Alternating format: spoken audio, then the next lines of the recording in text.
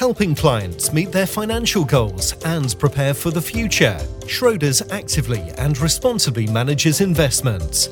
The world is forever changing, and we understand the need to adapt and evolve in line with what matters most to our clients. Hello, my name's John Schaefer, and welcome to the first of a new series on the Wealth Manager podcast called What the FAANG. Today we're looking at Netflix, which has been pretty resilient through the COVID-19 pandemic, with a 14 million bump to its subscriber base and a 25% boost to its Q2 sales. However, over the past few weeks, there have been downgrades among analysts who believe the stock price is overvalued and that long-term subscriber growth isn't sustainable. I spoke with Gordon McKay, who manages Janus Henderson's Global Equity Fund, which has Netflix as one of its top 10 holdings. So I wanted to talk first of all about the stock price. Obviously, it's gone up a hell of a lot over the past couple of years. Even year to date, it's up nearly 50%. And are you at all concerned that Netflix is overvalued considering the rapid growth? Yeah, so you're quite right. The shares have performed very well this year, up about 50%, and clearly it has been a very favourable environment for the business. That said, we still own Netflix in the global equity funds that I manage. And I think when thinking about valuation, I think it's important to look at the long-term prospects for the business and not just focus on what's happened near term. So I think if you look at those longer-term opportunities for Netflix, both in terms of its addressable market, in terms of households with a broadband connection globally, ex-China, then it looks as though Netflix is still just under 30% penetrated. We think there are around 660 million households with a broadband connection today, and of course Netflix has just over 190 million subs. So quite a bit of opportunity on the subscriber front. When you're talking about that, where do you think are going to be the next adopters? So I think, you can clearly see that the highest level of adoption for Netflix is in its more mature and developed markets, such as North America. Where it's around 63% penetrated.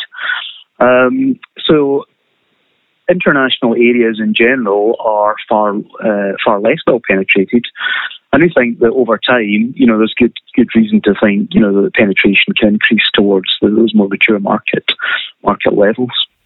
Yeah, no, I understand that. But are you seeing any countries that are going to be the next adopters? Because, as you've said, the likes of North America, Western Europe, for example, have been kind of perhaps the early adopters of Netflix. Where do you think it's going to be next? Yeah, well, I think it's quite interesting because intuitively you would expect Netflix to be higher penetrated in English-speaking markets, and certainly it is in North America. But actually, if you look at the data, you can see that its penetration in LATAM is actually higher than it is in the EMEA region. So LATAM penetration, for Netflix, if you're looking at subscribers, or households with access to a broadband, connection, you find that in Latin America that penetration is just slightly over 40%, whereas in the broader EMEA region, which includes more developed and less developed markets, the penetration's only just over 20%. So I think the fact that you're seeing good penetration in non-English speaking, non-native English speaking markets certainly bodes well for the long-term future for Netflix. Yeah, but are there any worries that that growth perhaps isn't that sustainable? We have had some analysts in recent weeks that have downgraded their ratings on Netflix. Do you think Netflix can grow over the long term?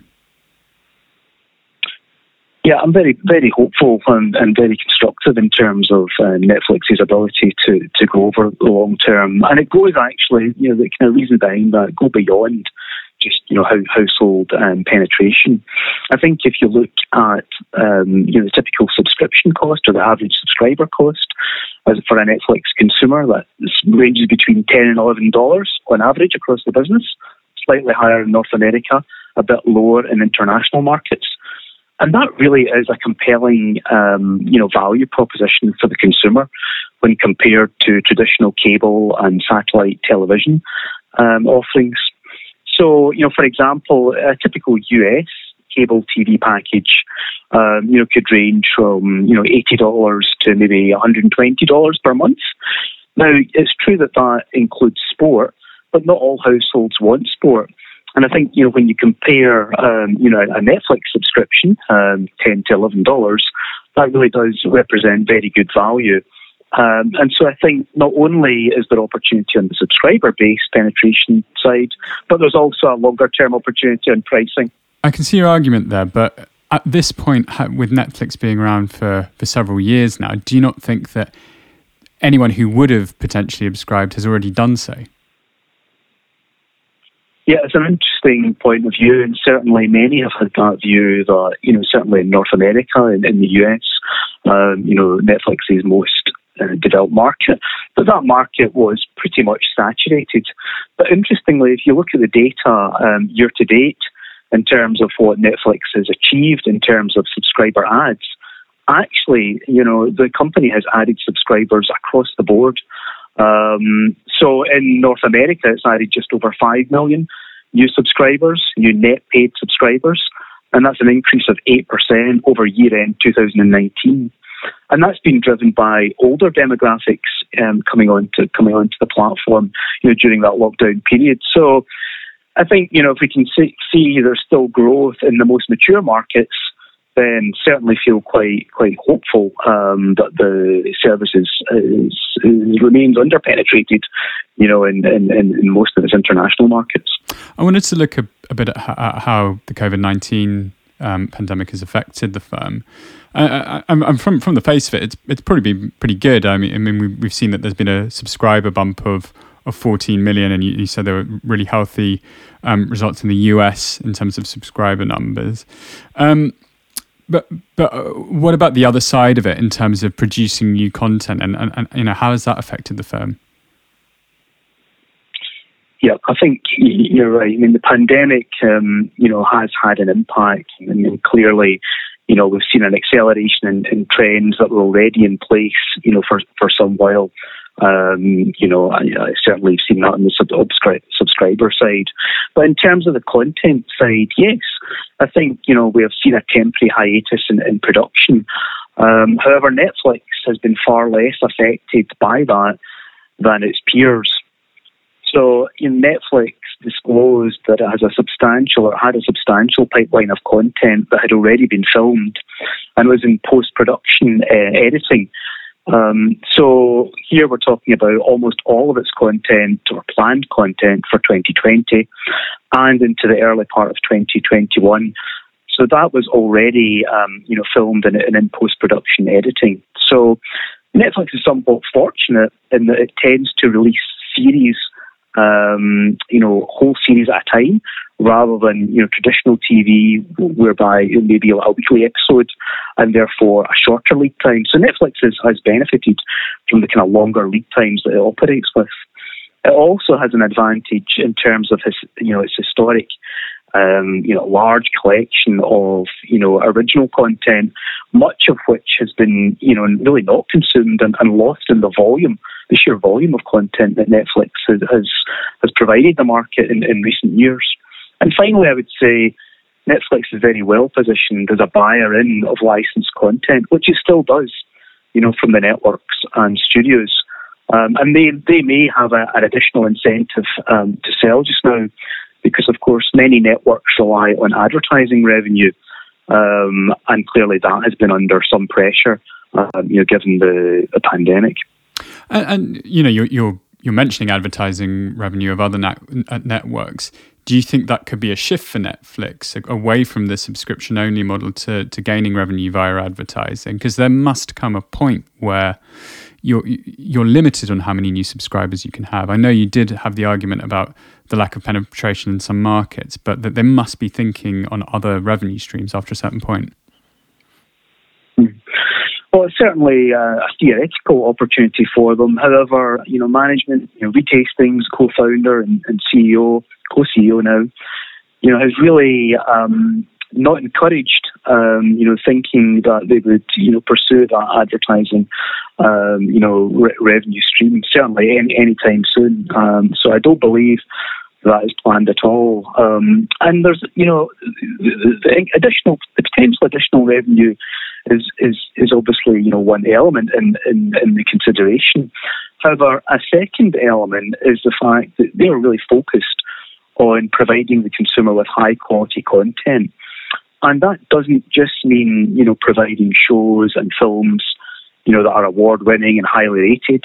It also means, for now at least, not burdening the consumer with advertising, which, of course, if you're a subscriber on cable and traditional, linear TV channels, then quite often, not only are you paying a higher price, but what up to 1/3, the viewing time is taken up by advertising too.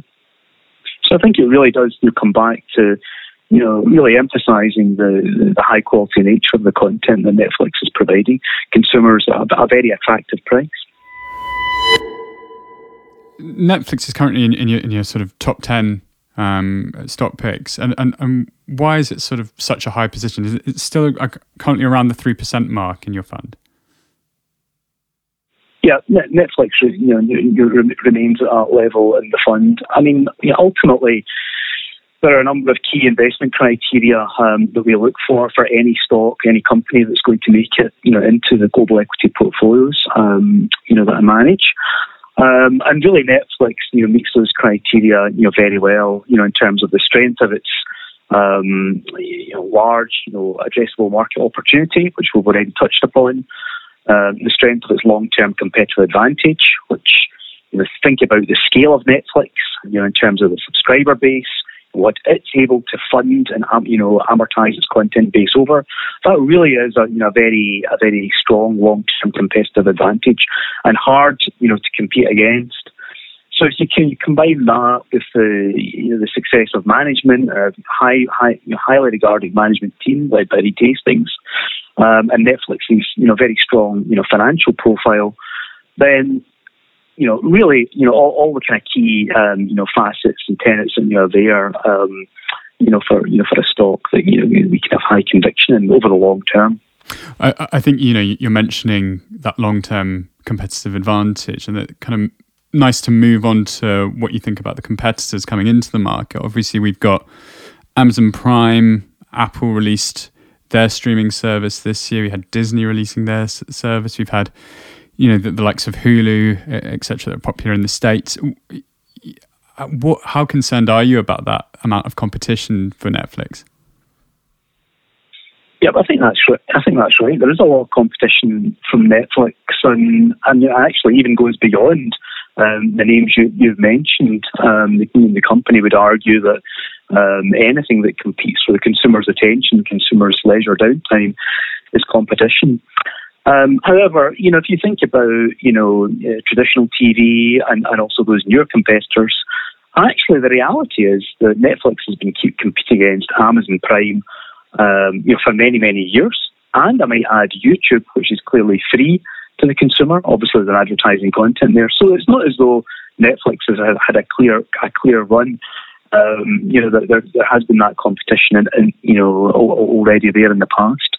Now, it's true that there are newer offerings coming to market.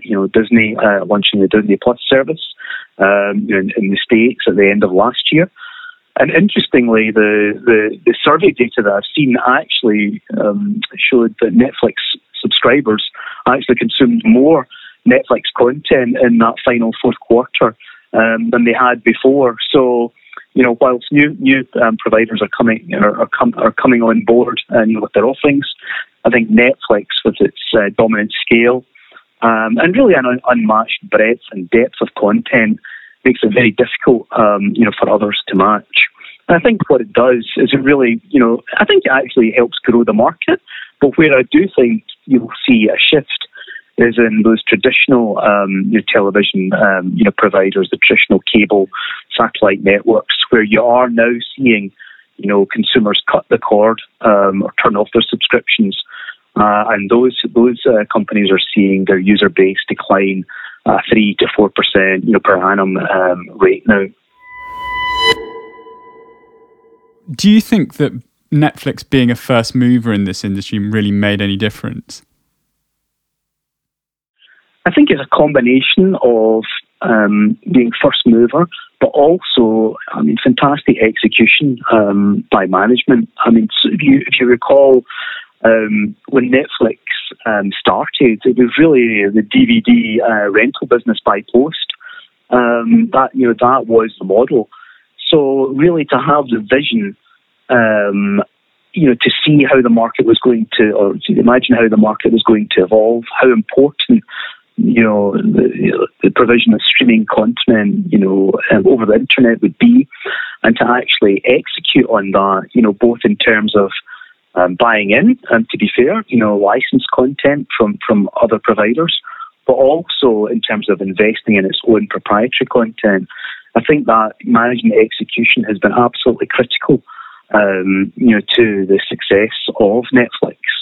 And I think we are now at a stage whereby, that user base of approaching 200 million subscribers really does make it very difficult, for others to compete, given, the very large base that Netflix can amortize its content costs over, which others don't have. In terms of the company growing its subscriber base into the likes of emerging markets, etc., can they really charge the same monthly fee that they would in America or Europe? So if you take India, for example, I believe the monthly fee is marginally lower. It's slightly lower. And you might think, well, how is that possible, given the differing income levels in a country like India? However, if you look at urban India, you're looking at kind of wealthier or relatively wealthier, part of the population. But what you also find is that consumers in these markets share the subscription, amongst more households. So one subscription can be shared, between 4 and 6 households, say, and that makes the cost, much more affordable, and relative to their own income levels. Sure, but I suppose that's not really what Netflix is aiming for. It wants to have a subscription for each of those households rather than being shared about. Well, absolutely. Over the long term, clearly that will be the aspiration, and different markets will grow at different speeds. But I think, as we talked about earlier, in terms of the penetration of households globally with a broadband connection outside China, Netflix is really, still quite lowly penetrated. And don't forget that the number of households with a broadband connection is still growing quite rapidly. So we think that, in the next 5 years, you'll probably see that number approach around 760 million households globally that will have a broadband, connection and make up Netflix's addressable market over that time frame.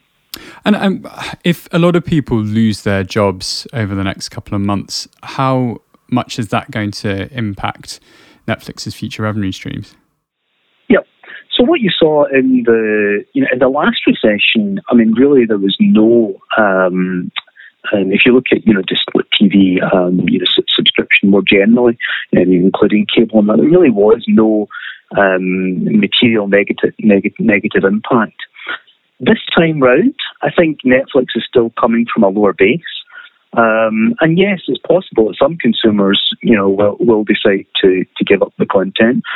But, how many really are actually going to do that? Are they really going to say, I'm going to cut that I'm going to save that $10 or $11 a month, and I've got more time in my hands, because of the recession? I think that's perhaps less likely. And what's more likely is that you would see an acceleration in the cutting of the cord of more expensive traditional TV, viewing, the satellite and cable providers, where there really is a kind of more meaningful cost.